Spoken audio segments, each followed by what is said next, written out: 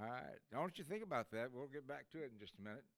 Uh, I want to thank you, Don, for inviting me to come. And been a great morning already. And I just delighted to meet some of your people. You got some really wonderful people. And it's just good to see here getting in the foothills that we got some people that are really love the Lord. And that's exciting, to do that. Don, I've known him for a long time, and every time I see him, he gives me a hug and a kiss, brotherly kiss. But I told him, if you're going to kiss me, why don't you shave? Oh, it's a grizzly. Oh, man.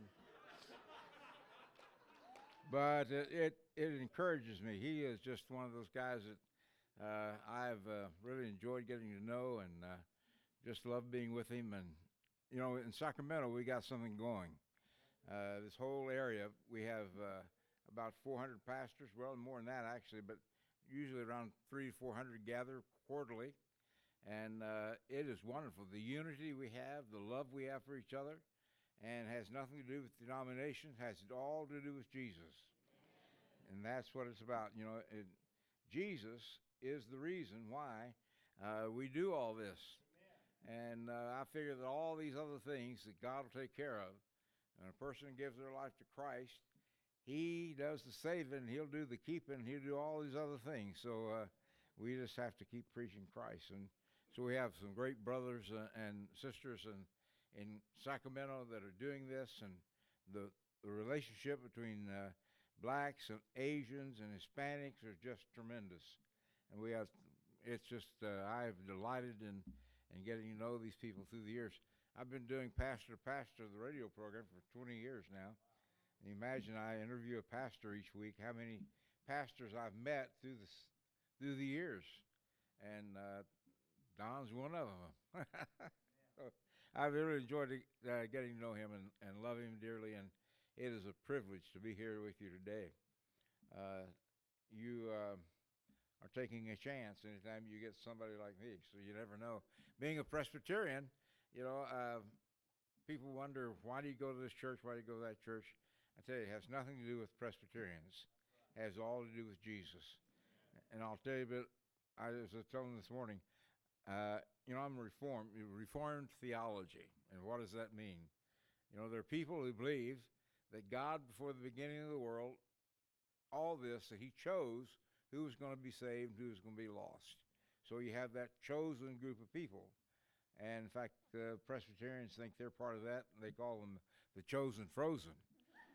Because they don't do much, they think, oh, I'm chosen, so they don't get that excited about things. But I grew up a Baptist, and then I became a Presbyterian, since 1981 when I was ordained Presbyterian. I was baptized when I was 7. But I became a pastor when I was 19. Had a church, and have been pastoring ever since. But I told him I don't grow tulips. If you know about Calvin, he had 5 tulips or 7 tulips. I'm not sure which. I only do about 2 tulips because I believe everyone has a right to be saved. And that right was given to him by Jesus by his death on the cross. And because he took all of our sins, all your sins and my sins upon him, and the blood of Christ wipes all that out, because of that, we all have a right to be saved. I said, why am I doing this? If I thought that everybody had been chosen before the beginning of the world, why would I preach? In fact, you wouldn't know whether you're chosen until you die, because how do you know? Maybe you weren't chosen. And you can work in the church and do all the things. We don't work to get our salvation. Because of our salvation, that's why we work. And so anyway, I just believe that we have a right, we have a free will. When God made us as human beings, he gave to us the part of us that has that right to choose. Now, here's the thing. God knows the decision we're going to make, because he knows the beginning from the end. But within that, we don't know, and we have a choice. And so we come and preach, and we give an invitation. I believe that when you preach, you need to give an invitation because you don't know who's there, who might be saved or might be lost. And see, I don't have anything to do with the saving. I've never saved one person. Never in my life have I saved anybody. Jesus has saved a lot of people because of the witness, because you talked to them, because of your life, whatever, because of that. But it's not me. It's Jesus that does the saving. And because of that, we need to always give people an opportunity to respond to that invitation. So anyway, that's just wanted to tell you that because I believe that's why I'm here, just to share with you and to thank God for brothers and sisters in this area who are being witnesses for Him. And I'm delighted to be here with you and among believers, and there's some that may not know Jesus yet. I hope you'll consider that before the day is out. And it may be day, it may be dark before we're through. I don't know. Get me talking, but I have a problem in that I have a disease called peripheral neuropathy, and my knees, from the knees down, they're numb. Nerves are dead or whatever, and so I don't have good balance. It's hard for me to get up and down. And I take a lot of, the only way you can stop the pain is through some medications. And those medications always, everyone I take anyway, says a byproduct of that is dry mouth. And so you'll see me drinking a lot this morning because my mouth gets dry and nobody can talk, so nobody likes to hear anybody can't talk. So. And you also notice when I smile or get too big, I don't have these teeth here. That's because I'm an Okie. I'm not from Muskogee, but I'm close to it. In fact, I grew up in a place called Ada, Oklahoma. And Ada is not the end of the world, but you can see the end of the world from there. And, we got a lot of people that just plain good old people. In fact, Okie spelled backwards is Seiko. So we got those Seiko watches, it's just Okie's on it for you to read it backwards. So we got some good people. We grew up there. We didn't know it because we didn't know any better. I used to practice football in that heat and humidity, and I thought, I said, man, you're crazy to do that. Anybody live? I'd love to go back and live. There's good people. Got some friends back there and some family, but heat and humidity is so bad. I'll stay right here. This is the place to live, and I love this area and love the people, and so we've made our home here, and we plan to stay. But I want to tell you something this morning. There's a book written by Miguel Cervantes, written about over 400 years ago. It's one of the great Spanish literature, and it's called Don Quixote. And you probably know that story, or you probably read it, probably not. Most people haven't read it, but you know the story because you've probably seen the play The Man from La Mancha. And if you've seen that, you know part of the story. But Man from La Mancha, about 1965, it was a television program a couple of years before, non-musical, and but it was all the days of the kinescope, so there were no copies of it, but it was very successful at the time. But they decided to make a musical out of it. And a guy named Wasserman wrote the story, and it won on Broadway, The Man of La Mancha. It played for 9 years, standing room only, and it won 7 Tonys, Best Actor for Richard Kiley, and Best Music, Best Musical, and all that. So it's a very popular story. And so if you know the story, you know that it's about a man who is a knight in his own mind, and he's always tilting with windmills. He thinks the windmills are some four-armed opponent, and he goes tilting with them. And sometimes the fans on the thing beat him up. He's uh, he's quite a character, but it's become a classic through the years. A song that was sung during that program was a song called "Dream the Impossible Dream," and it's goes throughout the musical in different places. And the first song is sung to a lady by the name of Aldonza, and it says, "To dream the impossible dream,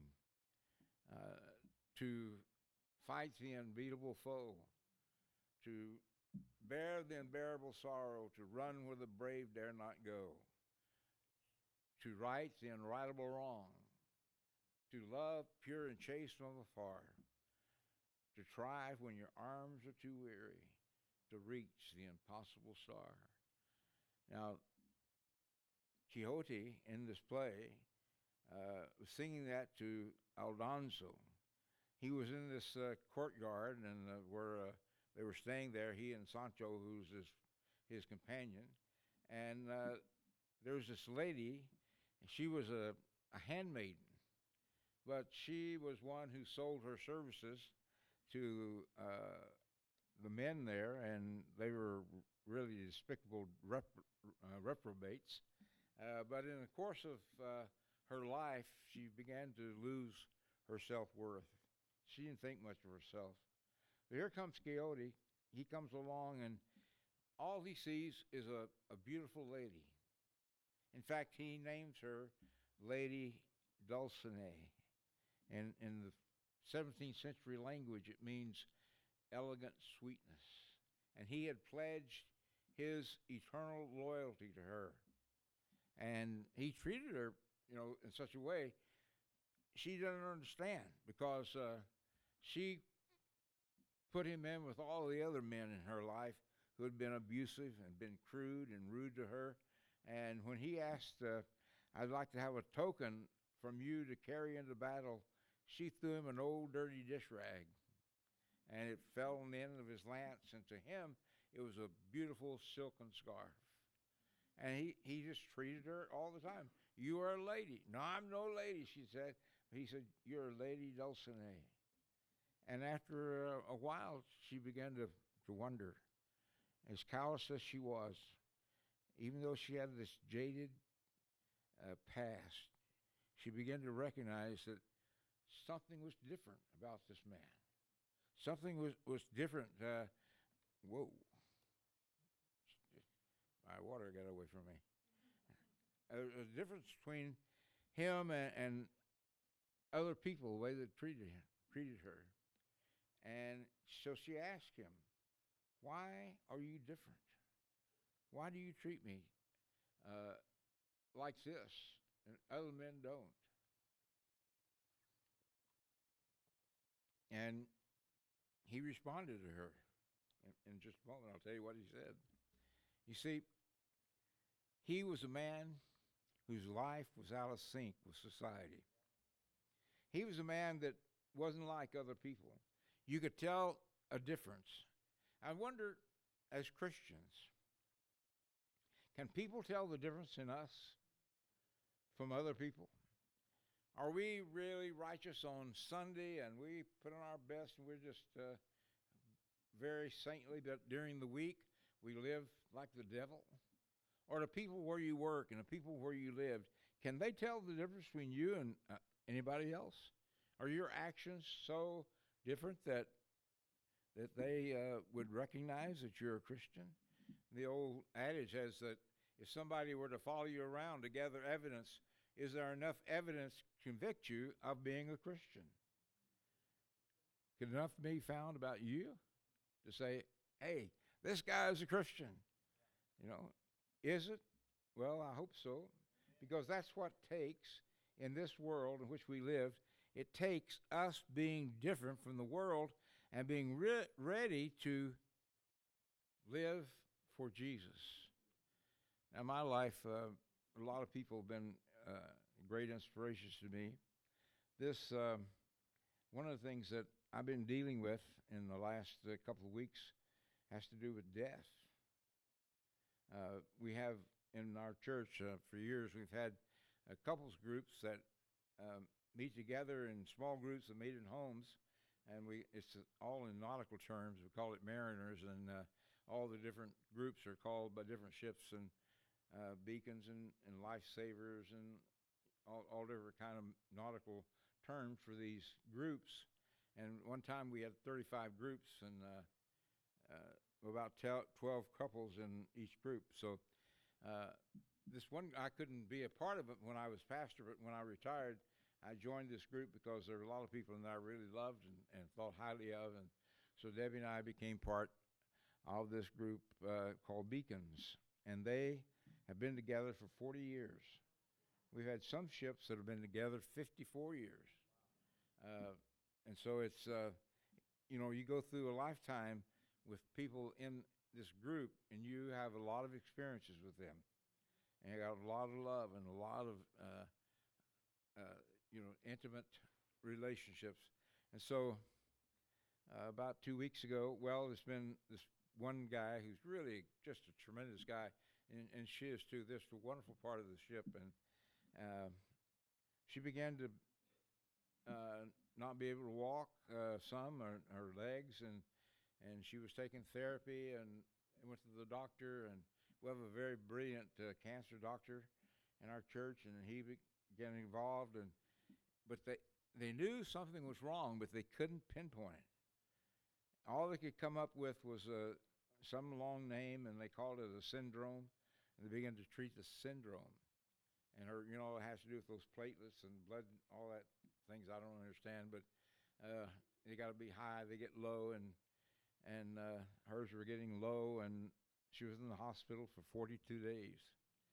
And then she got to go home. And she was doing really good for 2 weeks. She was doing so well. They said, "We'll wait until 2 weeks and we'll start the chemo." And on last Monday, they started the chemo. First day, just turned her upside down. By the afternoon, they had to put her back in the hospital. And the next day, on Tuesday, they said, "We don't think she'll make it through the night." And at 12:30 Wednesday morning, she died. And this was a blow to us, even though we know that she'd been sick. Then all of a sudden, it so suddenly happened, and she's gone.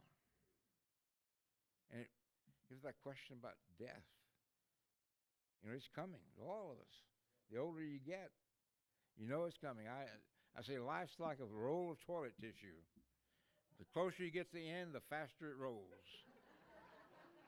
And man, mine is beginning to roll really fast. I was in Bakersfield 7 years, wonderful people in Bakersfield, and I've known this lady for over 60 years. She had a great part of my life, and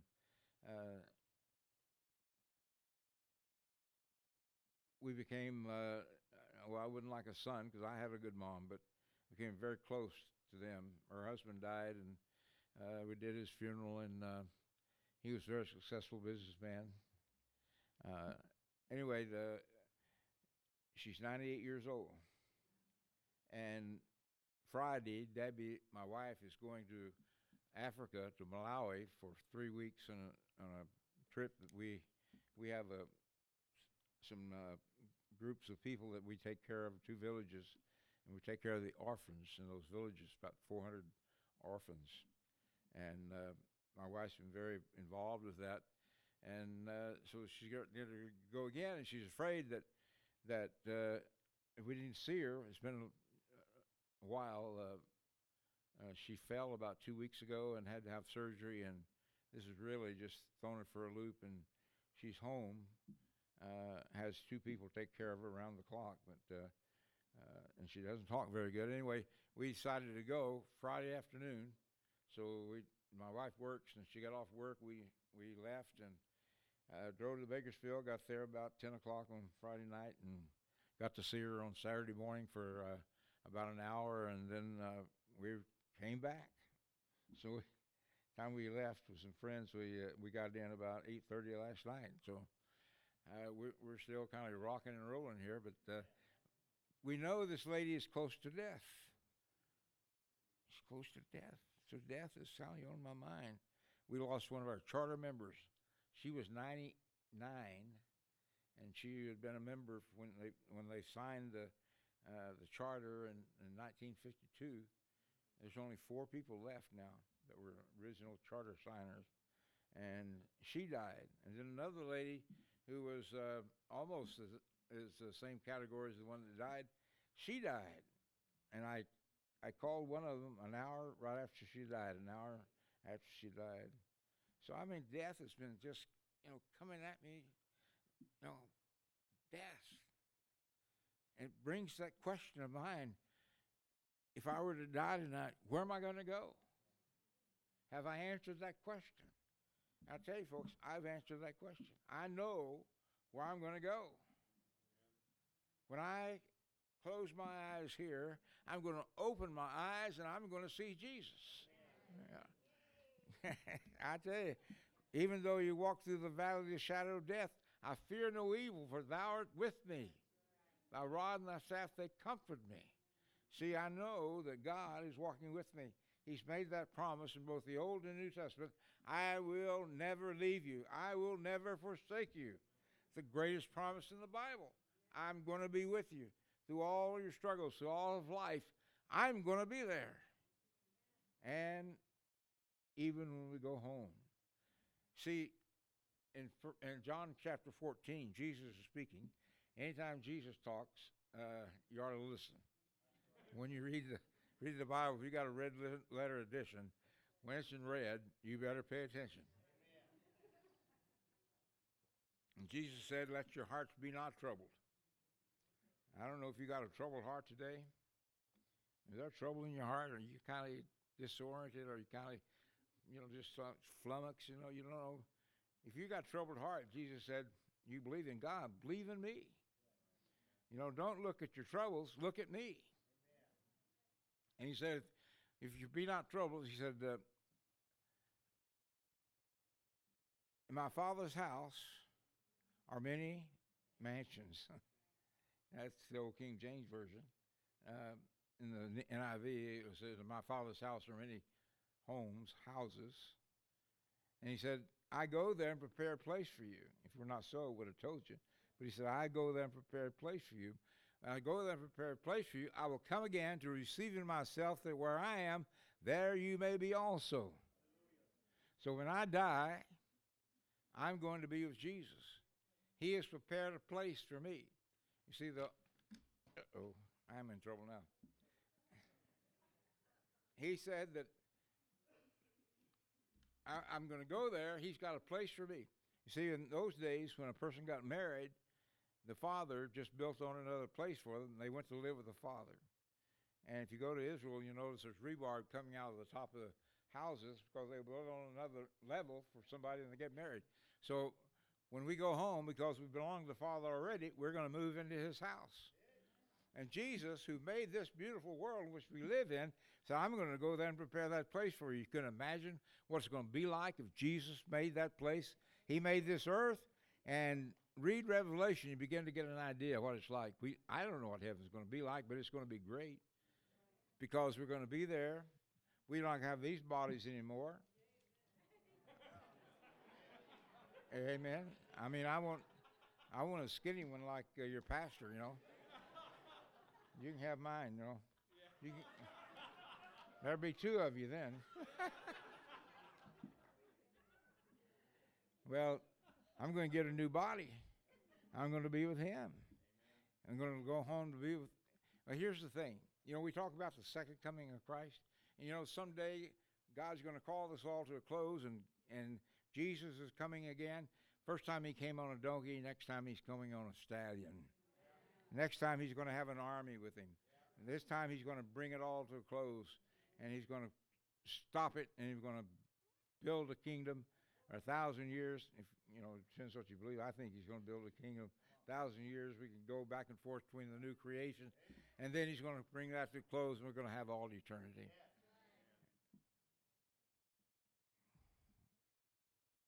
Jesus is going to do all that for us. I go there, prepare a place for you. And if I go there and prepare that place for you, I will come again. You know what? Who's going to come and get me? Jesus. The angels are there, but Jesus. My second coming, if I go and die before Jesus comes to bring it all to a close, Jesus himself is coming to get me. That's my second coming. Is Jesus going to come and get me? Is Jesus going to get you? Are you ready for him? I mean, I'm not ready to make a bustle for us to go, but I'll tell you that. But when he comes, we're ready to go because he is going to come and get me. And so we can rejoice. We can rejoice in the midst of our sorrow because Jesus is coming again. He's going to take us home. Now, old Thomas. They call him Doubting Thomas. I like to call him Questioning Thomas because he asked a question. He was just concerned. Maybe the rest of the disciples felt the same. He didn't understand. He said, Jesus, I don't understand. You talk about going to heaven. We don't know how to get there. And Jesus, after he got through banging his head against the wall, Thomas, how many times am I going to tell you this? You just got to pay attention. But he said, Thomas, here it is. I am the way, I am the truth, I am the life. No one cometh to the Father except by me. That's the gospel. The gospel is Jesus. The gospel is Jesus died on a cross for me. His blood took away all my sin. Blood cleanses. He took all my sins, all the sins I've ever done, ever will do, Jesus took upon himself, and he died. And why he said, my Father, why hast thou forsaken me? Because he had to be separated from the Father, because all those sins of all humanity were placed upon him. That's the miracle of salvation. That's the thing I can't comprehend. How could God do that? Jesus, who was righteous, became unrighteous, that those of us who are unrighteous can become righteous, and we can stand in the presence of God. Otherwise, God says, you can't be in my presence. But because of Jesus, we can stand in the presence of God.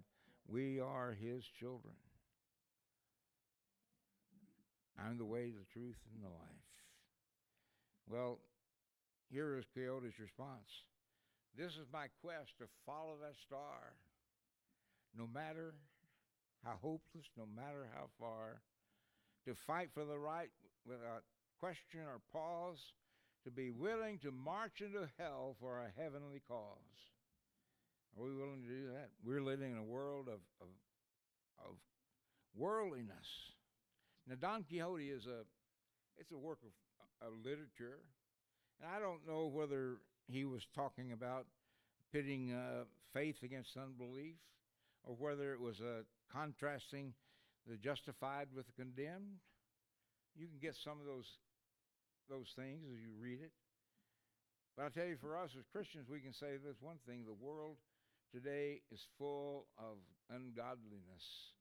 There's all kinds of evil taking place, and it's beginning to get the upper hand, it seems like. All you do is watch TV, you read the newspaper, you see the things that are happening in this country, and it begins to make you wonder, Lord, you withheld your hand from Sodom and Gomorrah. How long will you withhold your hand from us? The sin that we have today is just almost unbearable to God. He must be saying it's getting close. We talk about living in the end times, and we never know. Every age has thought Jesus is coming now. But I tell you, I don't know if every age has been in a sin-beset world like we're in today. Because you got to look at it. You got one hand, the Muslim influx into Europe and Great Britain. Within 7 or 8 years, Europe will be Muslim. They'll be living in a Sharia law. They're coming in here under our religious freedom. And though they're nice people, everything says, but you don't got to read the Quran. I mean, it's not a friend of religion. You got the Chinese. We owe our lives to them. I mean, we're in hock up to our nose, barely treading water. And they got more people in uniform than they could put a man on every street corner. You know that thing that blew up over there? That had to do with what I've been reading. Had to do with military. I don't know what they were doing, but they blew it up. You know, they can get ready to go to the moon. They are doing all sorts of things. They're building out in the middle of the South Seas an island, man-made island, and they're claiming that whole area for themselves. They're beginning to flex their muscles. And I tell you, if America doesn't repent, God could send us into captivity. And we say, oh, man, we got to be scared. Don't be scared, because no matter whether we're under persecution, whatever, we can flourish. In fact, it does. You can't know. We don't know how many Christians are in China. I mean, it's unbelievable. The number of people that are there who know the Lord. It's exciting to see. Well, a Christian's life will never be in sync with this world. If you're in sync with this world, you better be heading for your knees because something's wrong in your life. And you better start getting right with God. You better start saying what God wants me to do. God is never without a witness. There's always a remnant of people in every age. You go through the pages of history and you flip through them any place you want to stop and put your finger. You'll find the people that are in darkness. You'll find the people that are struggling. You'll find the people who are calling out to God. And God is always there to answer. He always has a remnant. And we may be that remnant here in the coming days. When Christ comes again, he's going to have a remnant on this earth. He's going to have the witnesses that are here.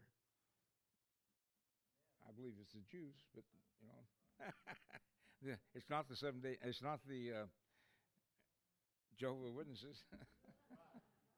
You ever been to Jehovah's Witness church? Those small buildings. Not hardly any windows. You go up the door and there's a sign on the door that says no solicitation.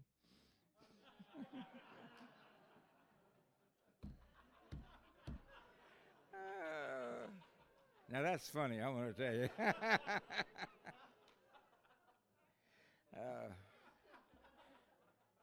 But there's always a remnant. In this world is changing. What time I got to quit? Pretty soon. All right, I'll wrap it up pretty soon. This world is changing. But in the midst of this changing world, there's always the changeless Christ. He never changes. The changeless gospel, the changeless Christ is always changeless, and is changeless in its content. This Word of God is always the same. I am the same yesterday, tomorrow, and forever. This Bible is true in every age, in every place. God has given His Word, and it's a promise. He's never broken a promise. There's over 7,000 promises in this book, and He's kept every one of them. Not like the ones we make, treaties we make with Russia. They've broken every one of them. It's not like the treaties that the United States made with the Indians. They broke every one of them. I'm an Indian, I know. I'm a Chickasaw warrior.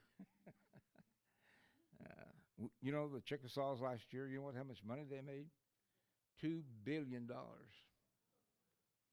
I didn't get any of it, but that's how much. Well, I got a little bit. But they really helped the aged, old people. The governor has two jet airplanes. One of them makes it all the way to Switzerland. Now, I'm not making any accusations, but I'm just saying, that's a whole lot of money with nobody to watch over it, $2 billion. It's amazing. Anyway, we're getting, what we do? We have all these 7 casinos, getting the monies back from those white people.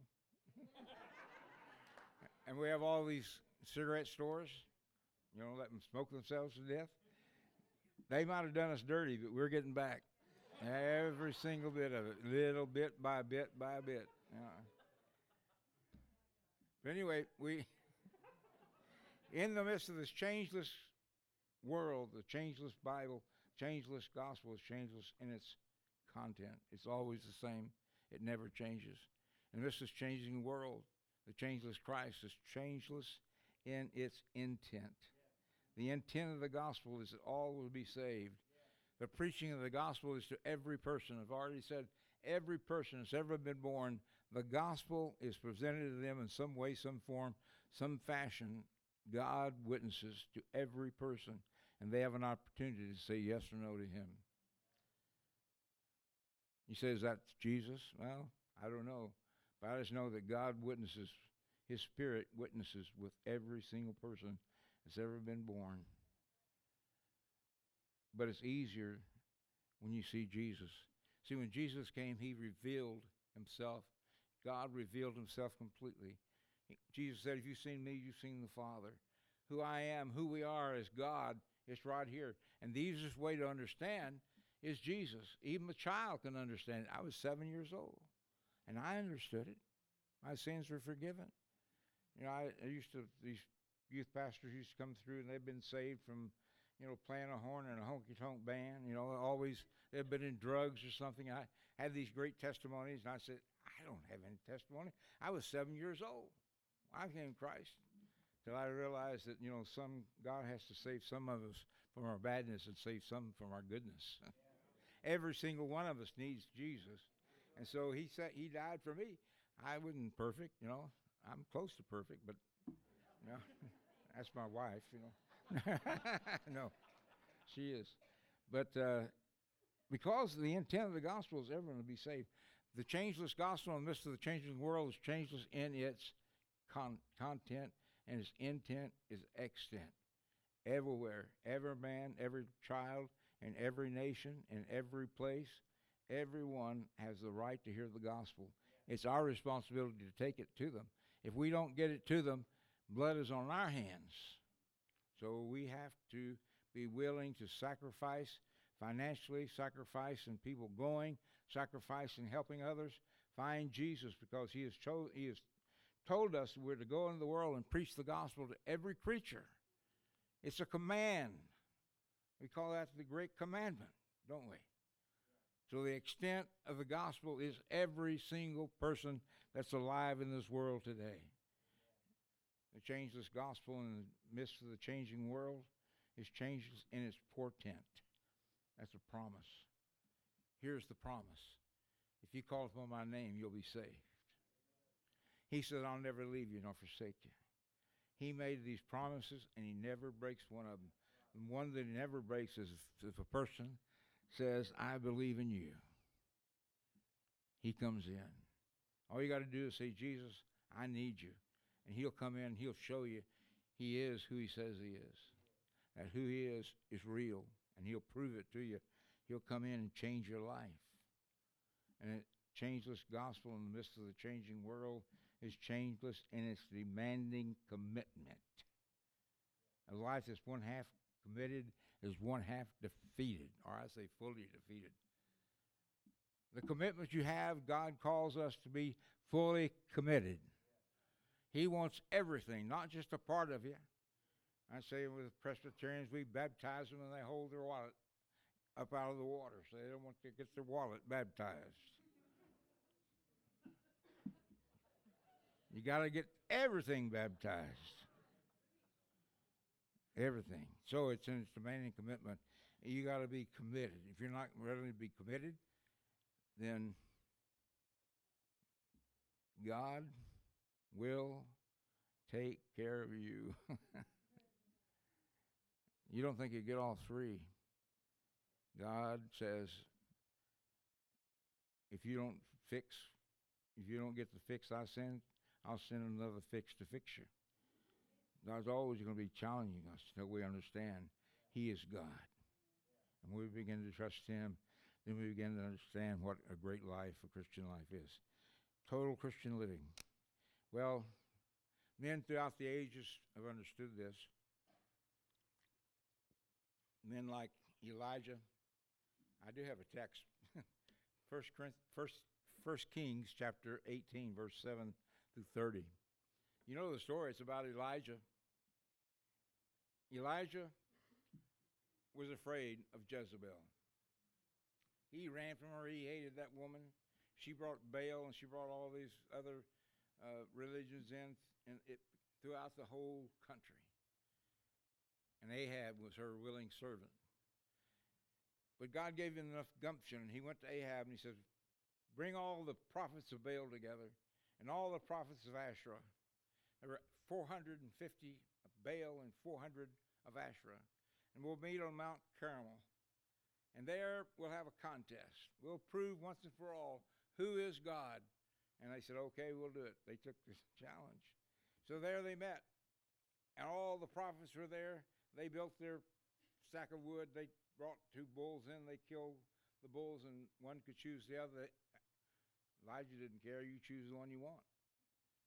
And they were there. Whoever fire got started without them doing anything, that's God. Well, they began to shout. They, not beginning early morning, and they began to shout. They began to call upon God, on their God. And by noontime, Elijah, he wasn't a very, well, he got a flag thrown in the National Football League because he began to taunt them. He wasn't very Christian-like, I guess. I don't know. He said, hey, guys, maybe your God is asleep. Why don't you yell a little louder? And so they yelled a little louder. They clanged the buckets and everything else, making noise. He said, maybe he's going on vacation. Get word to him to come back. And one thing that never gets translated in the Bible, but it's there, it's the way it's written. He said, maybe your God is going to the bathroom. And that's where he is, so you might go get him. That's what he says. Go get him. About 4 o'clock, nothing happened. So Elijah says, my turn. So he built an altar of 12 stones representing each of the 12 tribes of Israel. He built the altar. He put the wood on there. Then he said, you know what? Bring 4 buckets and pour water on it. Now, this was a drought. 7 years, I think, that hadn't rained. For like us. And 4 buckets. Well, this is as I said this morning, the environmentalists went crazy, you know. Wasting water. Then it had another time. Pour some more on there. Pour some more on there. I'm not going to say what I said in the first service. No, I don't want to say it. Environmentalists are going to be the death of our country. Amen, I tell you. And I can prove it. We got more oil than Saudi Arabia does, and they won't let us drill it. That's plain stupid. Amen. Amen. I don't care if you agree. I really don't care if you agree with me. I don't know. I just what I believe.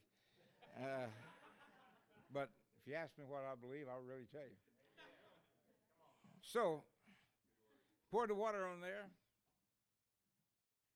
and he called God, who's a God of fire, and fire came down, and it burned up the stones. It burned up the altar. It burned up the wood. It burned up the sacrifice. It came and licked up the waters in the trenches. Then it licked up the dust. It was gone. The people fell on their faces. Who's God? The Lord Jehovah is God. I tell you what, though, if you're depending on a miracle to get you saved, it's not what saves you. It's not a miracle. There people might have believed, oh, this is a miracle of God. Oh, yes, but I tell you what, it's got to be a work in your heart. You got to invite Christ in, and he'll change your life. You can't just say, oh, I take this miracle to be God. Look at the children of Israel. They came out of Egypt. Here God opened up the waters. They went through on dry land. God killed all the Egyptians. What happened? Right after that, they were building a golden calf. You think they just saw miracles. Did it change their hearts? No, because miracles don't change your heart. The blood of Christ changes your heart. And if you're not willing to let him come in your life and be the Lord of your life, then you're going to go out in eternity with nothing. You know what you got to do to be lost? You know what you got to do to be lost? Nothing. When you're born and you die and you want to be lost, you don't want God in your life, all you got to do is nothing. You see, God, by the Holy Spirit, witnesses to everybody's heart. But God uses people. He uses people to get in the way. I tell people, they say, well, my son somewhere, and Pastor, we got to pray to be saved. So we got to pray that God will bring a person in his life that'll stand in his way, that'll bring the message, live the life before him. Because God works through people. But as you're going on in life, God comes and he knocks on your heart's door, and you say, no, I think, no. Satan's always whispering in your ear. You know what? They'll say, Jesus is the Son of God. He'll say, I agree. He's the Son of God. He died on the cross for your sins. And you need him in your life. And it'll change your life. But you don't have to do it today. Later. And he whispers that lie after lie after lie. And people kept saying no to God. And their heart begins to harden. The same sun that melts butter also hardens clay. And your heart begins to harden. And before long, you don't even hear the Holy Spirit anymore. You just keep on walking. And when you die, you'll get your wish. God's not going to be in your life.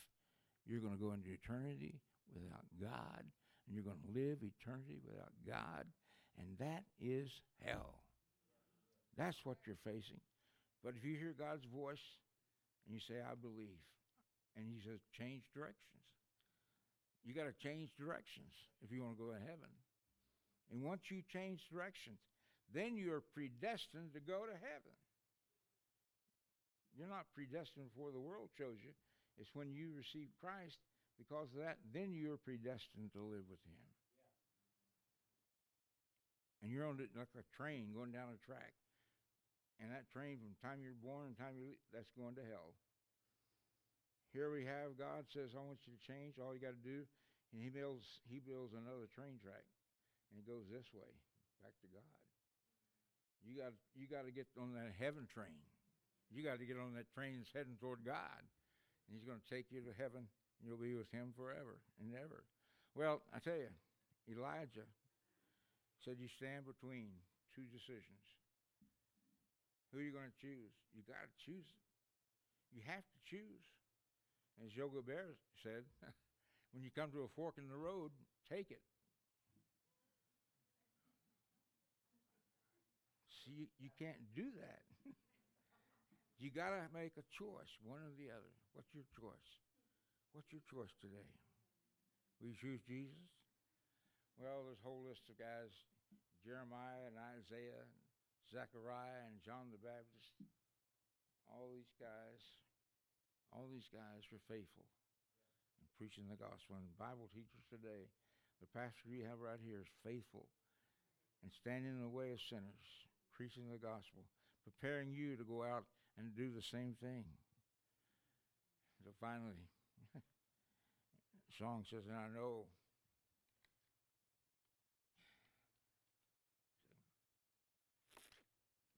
he said, I know if it'll only be true to this glorious quest, that my heart will lie peaceful and calm when I'm laid to my rest, and the world will be better for this. That one man, scorned and covered with scars, still strove with his last ounce of courage to reach the unreachable star. See, Jesus reached the star. Jesus paid the penalty. Thank God for what he did. Thank God that he's alive today. Thank God that he is a God of salvation. He's a God of love, and he loves you. And even if heaven weren't the end of our game, the life you live here is so much more worth it. I mean, 10 Commandments are not given to us for not a bunch of don'ts. It's how to live a good life. You want to live a good life?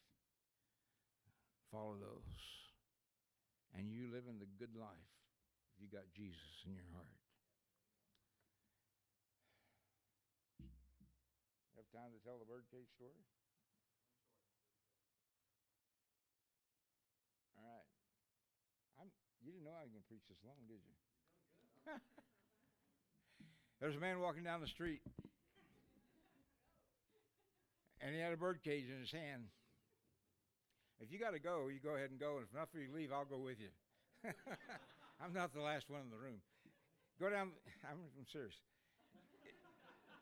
he had two birds in a bird cage. And he's going down the road, and another man came up to him, and he looked at that, and he says, birds weren't meant to be in a cage. They were meant to fly. He was an environmentalist, No, he saw those birds, and the guy said, but the birds belong to me. I can do with them what I wish. Oh, would you be willing to sell your birds? Yeah. How much will you take for them? I'll take all the gold you have and all the silver that you have.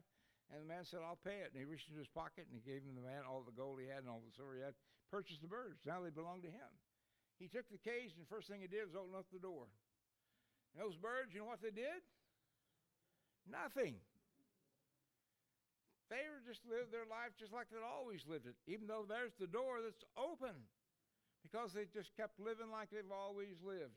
And so he takes his hand and he raps on the side of the cage, and and they flutter around, but they still don't do anything because they got to live the life I've been living. So he does it again. He really shakes them up. And finally, one bird, seeing the open door, flew out through the open door, and he began to unfurl those wings that had been cramped for so long. Man, this is great. And he began to sing. He flew around that cage, flying and singing. And the other birds still in the cage saw him, and he flew out through the door, and they flew off together into the sunset because they found the purpose for which they had been created. That's what happened to us. Here we are in clutches of Satan. It's by our own doing, because we are the inheritors of Adam, and we sin, and we are in his clutches. We belong to him. Jesus says, that's not what people were created for, Lord. He said, I'm going to go down and talk to Satan about this. And he said, hey, they were meant to live like that. They're mine. They belong to me. I'm the Lord of earth. I got them. Will you sell them? Well, maybe. What do you take for them? All the gold you have and all the silver that you have. And Jesus said, I'll pay it. And on the cross of Calvary, he paid with the gold of his blood and the silver of his tear. And he purchased you and me, and now I belong to him. Now I belong to Jesus. But you know what? We're just like those birds. What did we do? Nothing. We've been living the way we always lived until Jesus comes and the Holy Spirit knocks on our heart's door. And he says, I'm the door. I'm the way. I'm the truth. If you want to live, go out through that door. And finally, one, seeing the open door, goes across that doorstep, and the other one follows after him. And they sing together, redeemed, redeemed. Redeemed and forever I am. Redeemed, redeemed. Rest of that. His and forever I am. Folks, it's been a joy to be with you today. Before I leave, I said one thing: when you preach, you got to give an invitation. Would you close your eyes just for a moment, bow your head? I want to ask you a question. If you're here today and you know for sure and for certain that Jesus is in your heart, and you've given your heart and life to him, I'm a Christian. I'm proud to say I'm a Christian. Without hesitation, would you lift your hand? I want to see. Would you lift your hand? Oh, praise God. Praise God. All right, put them down.